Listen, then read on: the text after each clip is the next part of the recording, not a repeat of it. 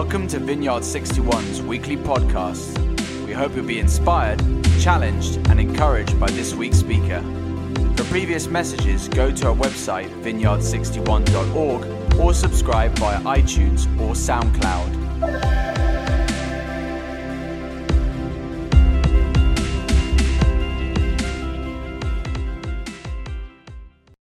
Hello, everybody. I'm Julia. It's so nice to be here with you today. Hello, Battersea online. I think they are streaming in. And everybody else who's joining us online, it's so awesome to be with you this morning. My name's Julia. My husband and I, Michael, moved from South Africa almost a year ago, actually, and we lived the lockdown life for 6 months and couldn't meet anyone and couldn't do anything, and that was very hard. But during that time, we joined V61 online and have been coming in person since then. If you have seen my husband preach, you'll get a really great insight into our differences and personality. When he comes up here, he's got the iPad and the watch with a timer on it and all slick tech. I have many handwritten notes in purple, a flowery journal, and my Bible. So I hope I'm going to stay on time, but it's a joy to be with you. I'm just going to pray before we start. Oh, Father, we just thank you for who you are this morning, God, and just thank you that you're always with us, that we're never alone. Would you come and fill this room? Would you fill Battersea with your presence right now? Would you fill every heart and every home who's streaming in online this morning? And would you speak to us, Jesus? Would you give us fresh insight into this beautiful thing called worship? In Jesus' name, amen. I don't want to sound exactly like SP sounded last week, but we were also at Battersea 2 weeks ago. And I just wanted to say that as we were worshiping with you, it was just so clear to me how hungry you guys are for the Lord. It's so beautiful. And Holly and Elias are doing an amazing thing in leading you guys. And we just want to bless you. I just want to bless you this morning. It's amazing. Okay, so I'm going to be talking about the power of worship. We're in a series of worship, as SB said last week, and I get to speak on this amazing thing. And worship has changed my life. It has changed my life. I'm not speaking from not knowing. I was a very, very, very terrified little girl, crippled by anxiety at age 8. And I began to encounter the living God in a very real way. And I'm going to share some of my story today as we speak. But basically, there's this golden thread through my life from about 8 to now. I'm 26, so for the last sort of 17 years, I have seen God call me back time and time again to this place of worship, to this place of praise. In the hardship, in the darkest moments of my life. And each time, He has done a deeply significant thing and transform my life. And so we're going to look a little bit at that today, and I'm going to share some of my story, but we're also going to look at some amazing passages of Scripture that just show this thing. And so we all worship something. We worship what we love, as Steve was saying, just in those illustrations of sport. You just have to go to a sports match and see that everybody worships something. There's something innate in us that looks at something that we deem good or beautiful, that we love, and everything in us cries out yes to that thing. And we were wired for that. We were wired for love. And so we were wired for worship. And I just want to start there, that we're all worshiping something. And my heart this morning is to call us deeper into true worship of the living God. But just have that at the back of your minds. We worship what we love. What do you love this morning? And when we talk about worship, sometimes I think we can throw around these big words and we don't always know what they mean. And just very simply, the sort of dictionary definition of worship is around your devotion. So giving something your full devotion. What are you devoted to, and what do you serve? What do you adore? But when we talk about worship in the biblical sense and in the church sort of setting, we often are referring to praise as well. And so when we talk about worship, it's often musical. It doesn't always have to be. But praise is such a key part of the way we adore God, the way we devote our lives to Him, the way we declare who He is. Jono was saying that this morning, who He is, what He's done, and what He's able to do. And so when I'm speaking about worship today, I am going to speak about devotion, declaration, and exaltation. What do we lift up in our lives? Praise and service. Who are we serving? And often this includes a sound. So last week, SP spoke about we worship a known God, and we worship a God who wants to be found. He's not good at hide and seek. He's not good at staying hidden. And when we look, we will find Him. And that's been the story of my life. And when Jesus died on the cross, there's a beautiful recollection of that moment right through the Gospels. There was this thick curtain that separated the most holy place in the temple from the rest of the people. And only the priest could walk behind that curtain at certain times of the year. And it was very thick. I can't remember the exact width, but I remember someone once explaining to me, it was like a brick wall, a few brick walls thick, this curtain. It was made of like heavy, heavy velvet. And when Jesus died on the cross, there were people obviously around the temple, and they heard this loud crack, and basically the curtain tore from ceiling to floor. And what that symbolized very powerfully, that from that moment on, any man, any person, can walk straight into the most holy place, and we can encounter God for ourselves. And so, as we share this morning, I just want to sort of start there, that God He has made a way for us to know Him through Jesus. And we get to enter into that place today. And so, I'm going to speak on the power of worship this morning. And if we want to be a people of power, we want to see things happen. We want to see cities transformed. We want to see lives transformed. We want to see people like healed and restored by the power of God. It's right through Scripture. And I think sometimes we can read these things and go like, that's amazing, but I'm not really seeing it happening around me. You know what I mean? It can feel a bit distant. And I want to look at this a little bit this morning, because if we want to be a people of power, and I believe God has called us to be a people of power, we need to be a people of His presence. Because the power rests in the presence of God. And when Jesus came to the earth, He started to speak about His Holy Spirit, His presence being left on the earth. And He ascends into heaven, and He says to His disciples, but I will send another one. I will send my Spirit. And actually, you need Him more than you need me right now. And that always blows my mind, because I'm like, surely we need Jesus in the flesh. But actually, He said, no, you're going to need my Holy Spirit more than you need me. And so He left His Spirit, His presence on the earth. And that is the way we have direct access to Him. We sense Him sometimes physically in the room. Sometimes we feel really emotional, sometimes very peaceful. All these different ways we know His presence. So to be a people of power, we need to be a people of His presence. And to be a people of presence, we need to be a people of praise. And in Psalm 22, verse 3, it says that God comes and inhabits the praises of His people. And when I got this into my mind a few years ago, everything started to change. Because I started to realize that if He says that, it must be true. Which means that every time I sing, every time I praise Him, He actually comes and He fills my praise. To inhabit is to dwell within, it's to live. He lives in our praise. And if that's true, then I need to see that start like changing things around me. And so to illustrate this, we're going to look at 2 Chronicles 20, an amazing, amazing story in the Old Testament.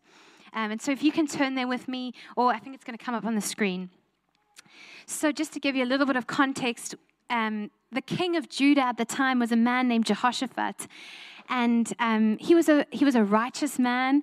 The word talks about him being very set after God and walking in the ways of David, who is his ancestor. And we know David's heart was totally after the Lord. And Jehoshaphat has been seeking God and been leading the people in the ways of God. And in chapter 20, what happens is that he gets word that 3 groups, surrounding groups of people, are rising up against Judah, and they're going to come and attack his kingdom. And we're going to just set off from verse 2. And it says, some men came and told Jehoshaphat, a great multitude is coming against you from Edom, from beyond the sea. And behold, they are in Hazazon Tamar, that is En Gedi. And then Jehoshaphat was afraid and set his face to seek the Lord and proclaimed a fast throughout Judah. And Judah assembled to seek help from the Lord. From all the cities of Judah they came to seek the Lord. And Jehoshaphat stood in the assembly in the house of the Lord before the new court and said, O Lord, God of our fathers, are you not God in heaven? You rule over all the kingdoms of the nation. In your hand are power and might, so that none is able to withstand you. I'm just going to skip over a little bit. But basically, he goes into this prayer where he declares who God is and what he's done for these people before. And then right at the end, he says, he's speaking about the enemy who's coming after him. He says, behold, they reward us by coming to drive us out of your possession, which is the land that God had given them when they came out of Egypt, which you have given us to inherit. O our God, will you not execute judgment on them? For we are powerless against this great horde that is coming against us. We do not know what to do, but our eyes are on you. Meanwhile, all Judah stood before the Lord with their little ones, their wives, and their children. And the Spirit of the Lord came upon Jahaziel, the son of Zechariah. And he then speaks and he says, listen, all Judah and inhabitants of Jerusalem, King Jehoshaphat, thus says the Lord, do not be afraid and do not be dismayed at this great horde, for the battle is not yours, but God's. And he starts to give them a few instructions of what to do. And essentially, he says that this battle you will not need to fight in, but God is going to fight on your behalf. So go down, take up your positions, but do not fight. Simply stand and watch the Lord work on your behalf. And the people are so overwhelmed with this incredible piece of news. I mean, a few days ago, they thought it was absolutely the end of their kingdom. They were about to be taken out by 3 different groups of people who had all come together to come against them. And now suddenly the Lord's saying, don't even fight, just stand, and I'm going to take them out. You know what I mean? Sometimes the Lord says these strange things to you, and you're like, is that really going to happen? Is that really going to happen? But at the same time, it's this incredible sense of like, well, if it's true, everything's going to change. And so what they do is they are so overwhelmed and it says here, they begin to worship the Lord. And the Levites, who were the priests at the time, they go out and they stand up to praise the Lord, the God of Israel, with a very loud voice. And they rose early in the morning and they went out into the wilderness. And when they went out, Jehoshaphat stood and said, hear me, Judah and inhabitants of Jerusalem. Believe in the Lord your God, and you will be established. And when he had taken counsel with the people, he appointed those who were to sing to the Lord and praise him in holy attire as they went before the army, saying, give thanks to the Lord, for his steadfast love endures forever. And listen to this. And when they began to sing and praise, the Lord set an ambush against the men of Ammon, Moab, and Mount Seir, who had come against Judah. This is absolutely a beautiful story. And what happens is that God comes upon his people and he fills them with his presence. And he says to them, you're not going to have to fight. You're just going to have to go and stand. And I'm going to fight on your behalf. And Jehoshaphat is a righteous man and he's a great leader in this moment. And he understands that he needs to send out the Levites who were the priests and the tribe who was set aside to praise God. Literally their whole lives were dedicated to praise. And he sends them before the army. They haven't even begun to fight. They haven't even seen any sign of victory. And he says to them, declare the goodness of God before you even see it, before you even see the battle. Sing of his victory. And as they began to sing, God sets an ambush against the enemies. There's something that happens when we praise God. We invoke him to work on our behalf beyond what we can even see. He delights in our praise. He wants to save us. He wants to work on our behalf. He wants to set us free. And the story goes on, and they get up to this viewpoint, and they look out, and they hadn't even seen anyone yet. They get there, and they look out. Every single person is dead. Every single enemy is dead. They've all killed each other. And there's so much plunder. They have to go and get all these goods and clothing. There's so much, it takes them 3 days. 3 days to carry it back. Let me tell you, that is how the Lord works. When we seek Him, when we set our faces to seek Him, when we do not know what to do, but we set our hearts to seek the Lord, He is faithful to come with His presence and to empower us to stand. And as we praise Him, as we lift up declaration of who He is, of what He's done, He goes out and He smashes our enemies. And when we get there, He doesn't just leave us there, but He says, take the plunder, take the abundance. And it's an amazing, amazing reality when we walk with the Lord. So as I said, when I was about 8, I fell into what I can only say is really a very deep, dark depression that was sort of a result of prolonged anxiety. And I was obsessed with death. Totally obsessed with death. I don't think that's a normal thing that an 8-year-old goes through. But that was my life. And I grew up in a beautiful home. My parents loved the Lord. We grew up going to church, and they were amazing, amazing people. But this thing got a hold on me. And eventually it was so bad that my parents couldn't ever leave me. They had to stop going out in the evenings. Even getting to school was just an absolute nightmare because I would just be screaming the whole way, trying to hide, just absolutely terrified. My parents are big runners, and every time they would go out for a run, I would be absolutely convinced for that hour that they were dead. And just so much adrenaline and so much fear. And towards the end of that year, my mum and dad actually had to go out, and I was trying to stop my mum from leaving, and I was wrapped around her legs screaming. I remember this like it was yesterday. And eventually my mum just sat down on the floor, and she looked at me and she said, "Jude, Dad and I love you so much, and we want to take this away from you, but we can't. But do you know who Jesus is?" And something went off in my heart. And she said, "Do you want to invite Jesus to come into your life and to take this thing away?" And I knew what she was saying was true. When you hear the truth, something in you gets set off, and something went off in me, and I said yes. And I invited the Lord, my 8-year-old self, into my heart that night. And within days, my life started to change. I started to love school. I wasn't so afraid anymore. I started wanting to try things. I remember a few weeks later, my mum said, "How are you doing?" And I said, "I'm just so happy. I don't know why." And God did this unbelievable thing in my life. But it doesn't always go forever. I don't know if you've ever had that thing. When you've walked through something and you encounter the Lord and He sets you free in an amazing way. But then a few years later, you're like, back in that place. Don't really know why. That has been my story. So anyway, I met the Holy Spirit when I was 12, similar again to SP on a youth weekend away. I was filled with the Spirit of God, and He began to speak to me about my life. And since I was very, very young, there's some of my family and old friends in the room today. They would know I've sung. So I used to sing when I was tiny, and I just sang in quite a secular way. I used to sing in musicals and things like that, choirs and things. But from about 10, 11, 12, 13, 14, I would be singing in a show or something. And if there was a Christian in the room, like a follower of Jesus, often they would come up to my parents and say, "There's something about Julia's voice. When she sings, people get set free. She's going to sing and people are going to get set free." And so they started telling me this thing, as parents do. And I was a little bit like, what does that mean?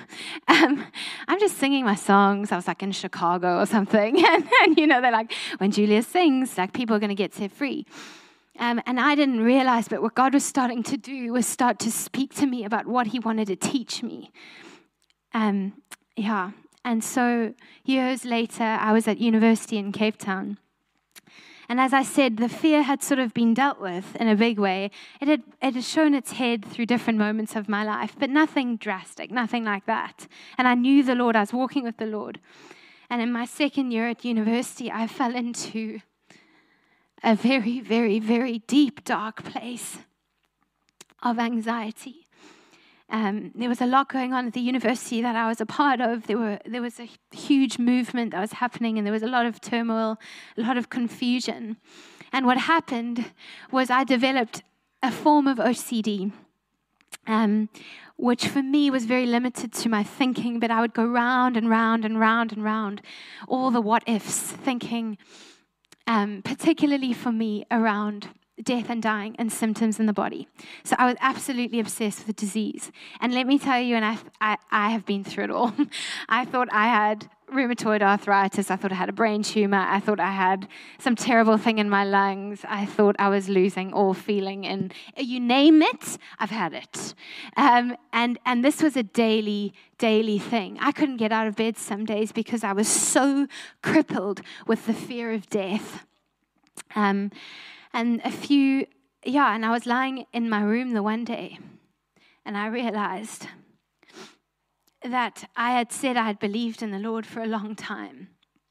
And I remember I took this Bible out, and I was just holding it, and I remember saying in a desperate cry to God, because if you know fear, it's very difficult when you haven't experienced yourself, but fear is a crippler. It takes you out at the knees, and it bends you like this, and all you see is yourself. That's what the enemy wants to do. He wants to bend us and take us out, and it's so inward. And when you're outside of it, you're like, get a grip. You'll be fine. But when you're in it, it is totally paralyzing, and I speak from experience. So I'm lying in my bed, and I don't know what to do. Sounds familiar. The great horde is coming against me. And I think I'm dying. Just bear that in mind. And I see my Bible, and I suddenly start to think to myself, is it true? Is that book telling me the truth? Has it been telling me the truth for all these years? Because if it is, I'm not living that. I'm not free. I'm crippled. I'm not peaceful. I'm not seeing God fight on my behalf. And I took my Bible and I opened it, I don't know to what, on the floor. And I lay prostrate on the floor with my face in the Bible. And I sobbed for 2 hours. And I literally said to the Lord, if it's real, I don't even have the energy to read it. Get it into my brain. Literally, I was like, I'm done. I don't even have what it takes to read this thing. Put it into me. And God started to take me to 2 Chronicles 20. And he said, I want to fight for you, Julia. I want to fight for you, but I've given you a weapon and I've given you a tool. That song, that sound that I started to call out of you at age 9, and it doesn't mean you have to be a singer. It does not mean you have to be a singer, but God was using my story to teach me something that day. And he said, I'm not going to just take this away because I want to teach you how to fight for when it comes again. I want to put a tool in your hand. Sometimes he does that. He's a loving father. There are moments where he just takes the thing away and he heals Kelly's hips. How amazing. Like just heals the thing in an instant. I've seen it. I've seen cancer disappear before my eyes. But there are other times where he says, I'm going to put a tool in your hand. I'm going to give you a weapon because we're going to walk this thing together. And that day he said to me, sing, Julia, sing, sing, sing. Tell me who I am. Sing back to me what you know. And I remember I had just heard this song called The Lion and the Lamb. It was 2015. It had just come out. I saw it on a random Bethel recording. And I just had the chorus stuck on my head. And I was broken. Let me tell you, I was broken. I didn't know what to do. And I wrote on a piece of paper what I was facing, what I was afraid of in my body at the time. And I put it on the floor and I stood on the floor. I said, my God is the Lion of Judah. He's roaring with power and he's fighting my battles. And every knee will bow before the Lion and the Lamb. And I sang that for about an hour and a half. Over and over and over again. And it didn't all just disappear, but something started to happen inside of me.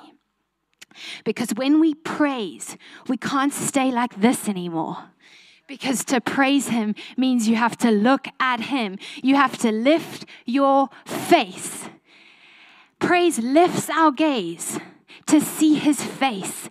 And when we see him, everything else starts to find its rightful place in our lives. Ooh, okay. There's another beautiful passage of scripture in Acts 16. So this is now a few hundred years later from that moment with Jehoshaphat. Do you know, that was the kingdom of Judah. That was the people of Judah who were praising God and seeing him work. The word Judah means praise. It was in their DNA. It was in their name. God had set them up as the people of praise. And we know that Jesus comes from the line of Judah. He comes from the people of praise. And if you are in Jesus today, if you have given your life to Jesus, you are his heir. You inherit all that he is. You're a person of praise. And so whether you like it or not, it's in your bones.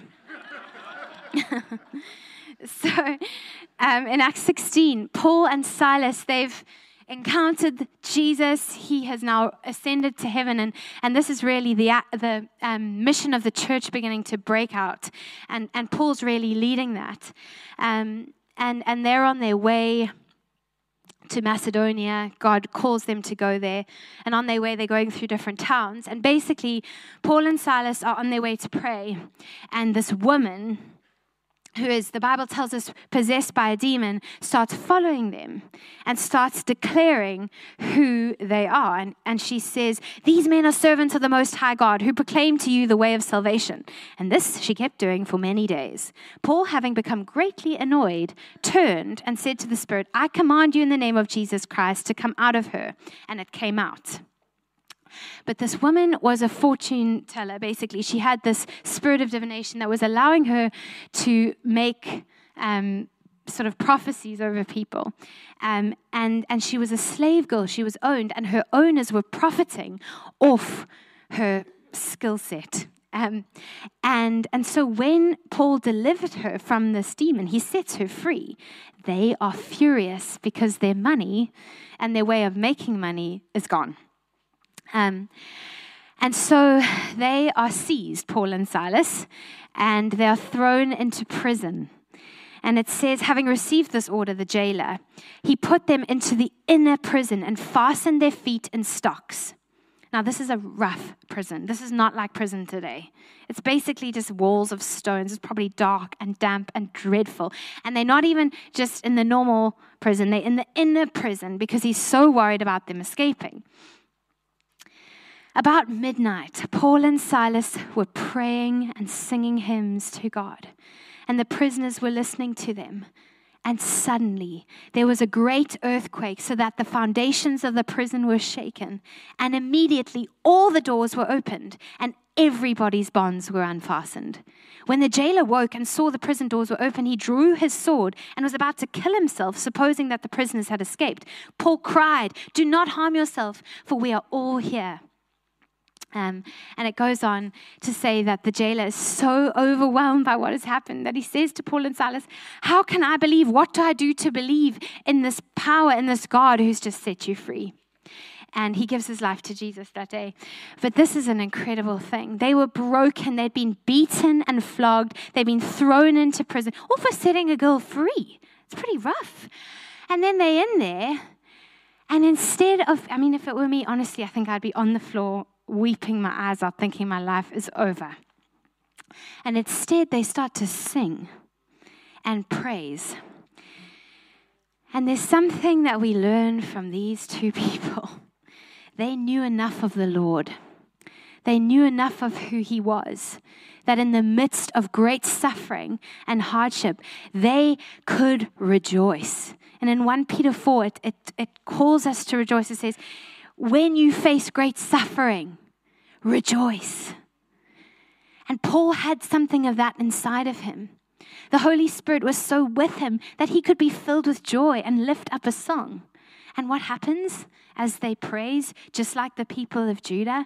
The presence of God comes with such power, with an earthquake, shakes the whole room, that not Paul and Silas, they're not the only ones who get free. Every single prisoner in that prison gets freed. And this is what happens for us too. So a few years later, God had started to set me free as I was learning to sing my way out and into his presence, getting my eyes on him. And a year later, I lived with one of my best friends. I think she's actually watching online. And we were driving home from church, and she was in her car, and I was in my car just behind her. And in South Africa, there are things called bus taxis, which are sort of the equivalent to your cabs and your taxis, but it's a whole different story as well. Anyway, and there was a taxi in front of her, and he was just stalling. It was late at night, wasn't moving. We were coming from a church meeting, and I'd taken a slightly different road. Anyway, she's stuck behind the taxi, and she's frustrated. And so she pulls out in front of the taxi, pulls across, and carries on driving. What she didn't realize is that she crossed a solid line. And suddenly I see her in front of me, and then I see another car behind her with lights. So it was an undercover car, didn't look like a police car. Suddenly she's pulled over, I pull over, and I watch a policeman arrest my friend in front of me. And I run out the car, and I'm screaming at this man. And to be honest, he was in an undercover vehicle. I didn't know if it was legitimate. There had been previous sort of scams in South Africa where policemen were using their sort of authority to get things out of people. And I was very, very worried that it wasn't real.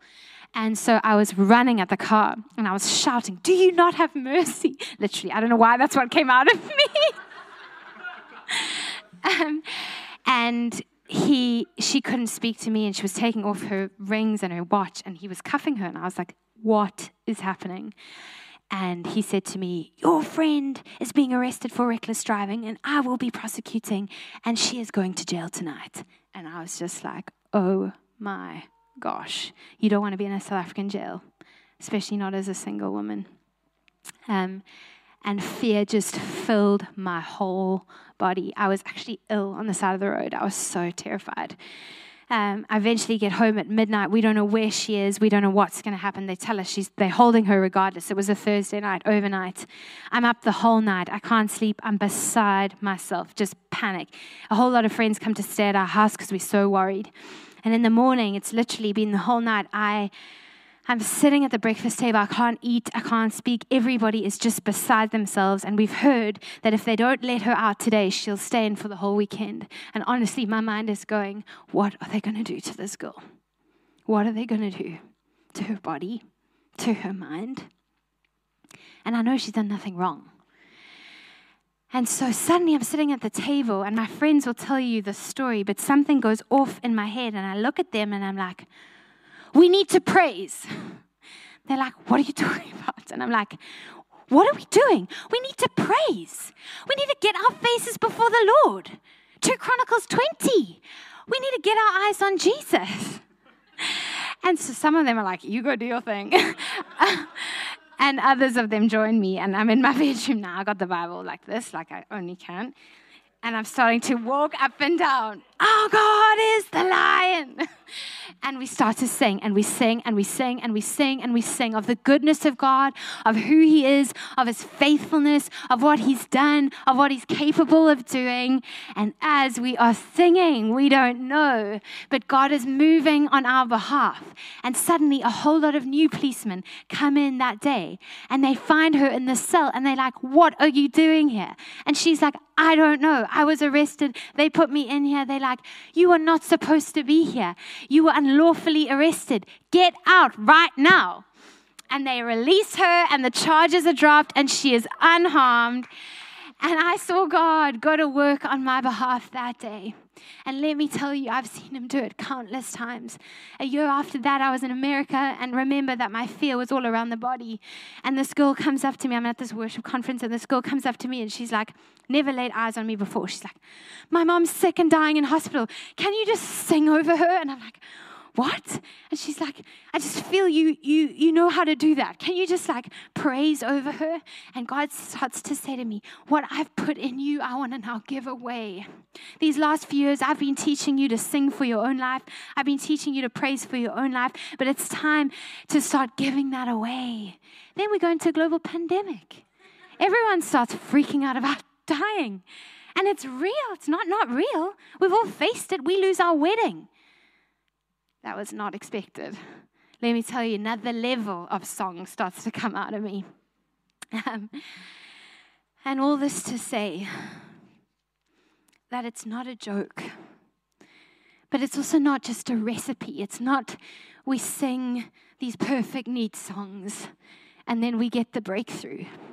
It's about connection.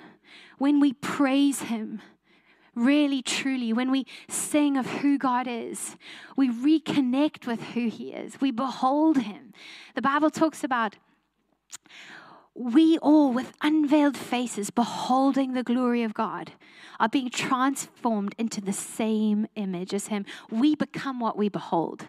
So as we lift our faces and we look at Jesus when we praise Him, He gets into us at a deep level. And that fear and that anxiety and whatever else you're dealing with, it might not be those things. It might not be depression. It might not be anxiety. It might be a physical thing. It might be stress. It might be whatever it is. Whatever that inner prison that you're dealing with this morning, when we begin to lift our eyes to Him, He gets a hold of us. And He starts to fight on our behalf and slay the enemy before us. He starts to break off our chains and release us from the prison. He starts to blow down our Jericho walls and let us take the inheritance. He starts to shut the mouths of the lions like Daniel. This is what our God does from beginning to the end. Let me tell you, the sound goes out first, and the breakthrough and the freedom just comes rushing in. Amen, amen.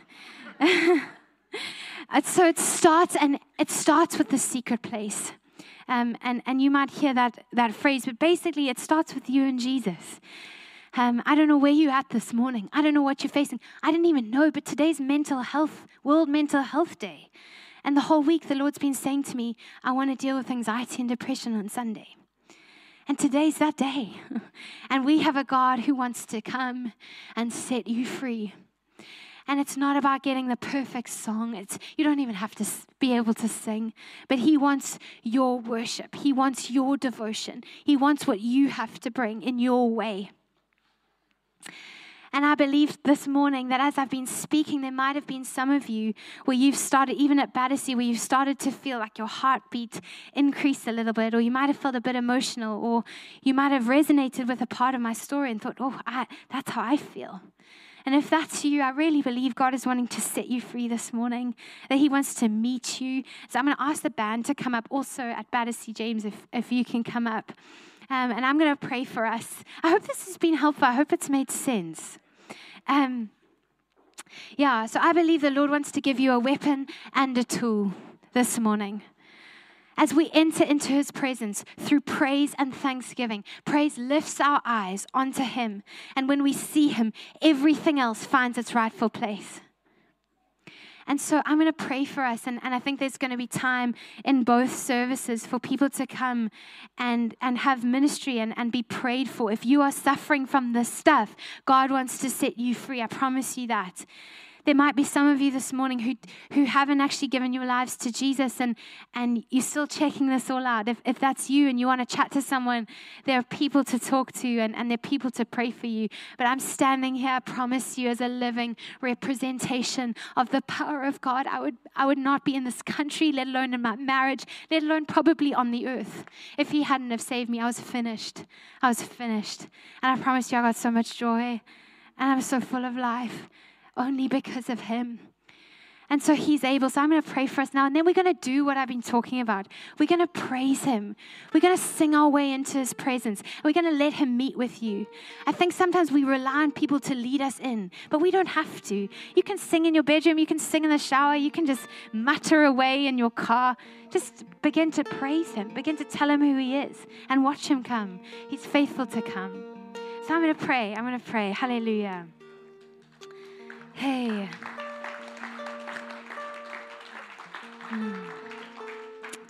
Can just stand? Can we stand? Can you put your hands on your hearts this morning? And if Battersea, we're going to hand back over to you now, and your service leaders are going to lead you.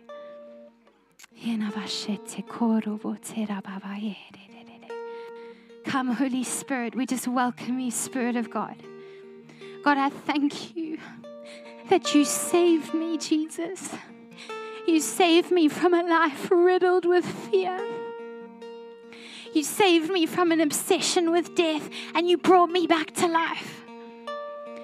And God, I thank you this morning that you're able to do it not just for me, but for every person in this room. God, that you are on the throne, Jesus. You are on the throne. And you come in power. You fight on our behalf. Just feel that this morning, that there's some of you that have been fighting so hard. And the Lord says, today you do not have to fight. Watch me fight for you. Just give me your praise. Just give me your love this morning. And Father, particularly this morning, if there are those of you who are facing anxiety and depression, can I ask you to come to the front?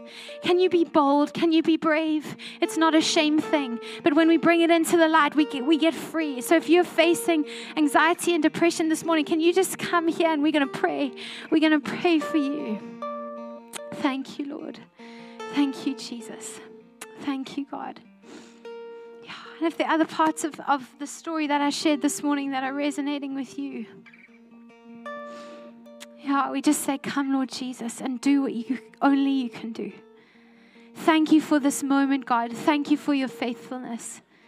And I just pray right now for these bold, brave people, Father, where anxiety has got a grip on their lives. Would you lift it in Jesus' name? I thank you that you did not send us a spirit of fear, but a spirit of power and of love and a sound mind. So we just release the sound mind of Jesus over you this morning. And Father, where depression is weighing heavy, where stress and worry and all the what ifs going round and round and round our brain, where those have been weighing in, right now, Spirit of God, would you come and lift it off? Would you lift off the heavy weight, God? And would you begin to set your children free? Thank you, Lord. The word says that whom the Son sets free, that's Jesus, is free indeed. Jesus is faithful to set us free. And if you're here this morning and you don't know who Jesus is and you want to know him, it's very simple. Just in your heart, you get to say, King Jesus, I acknowledge you as Lord. And I want to know you. Would you reveal yourself to me?